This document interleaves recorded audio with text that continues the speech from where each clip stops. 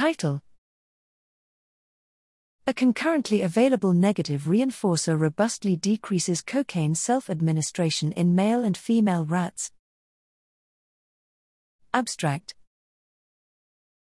Continued drug taking despite adverse consequences is hypothesized to be an insidious behavioral hallmark of drug addiction.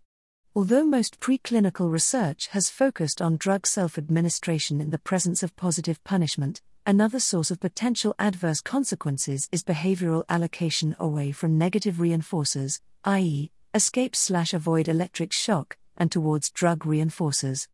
The goals of the present study were to establish a discrete trial cocaine versus negative reinforcer choice procedure in male and female rats and determine sensitivity of choice behavior to environmental and pharmacological manipulations.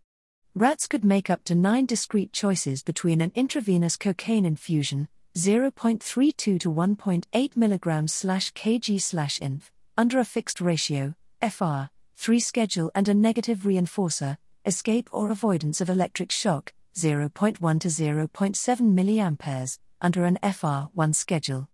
The negative reinforcer was consistently chosen over all cocaine doses. Lowering shock magnitude decreased negative reinforcer trials, increased omitted trials, and failed to promote behavioral reallocation towards cocaine.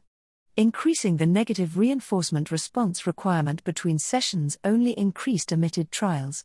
Introduction of 12-hour extended access cocaine self-administration sessions across 2 weeks resulted in high daily cocaine intakes but failed to significantly increase cocaine choice.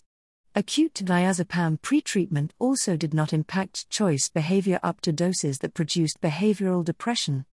Overall, the lack of behavioral allocation between cocaine infusions and a negative reinforcer suggests these two reinforcers may be economic independence.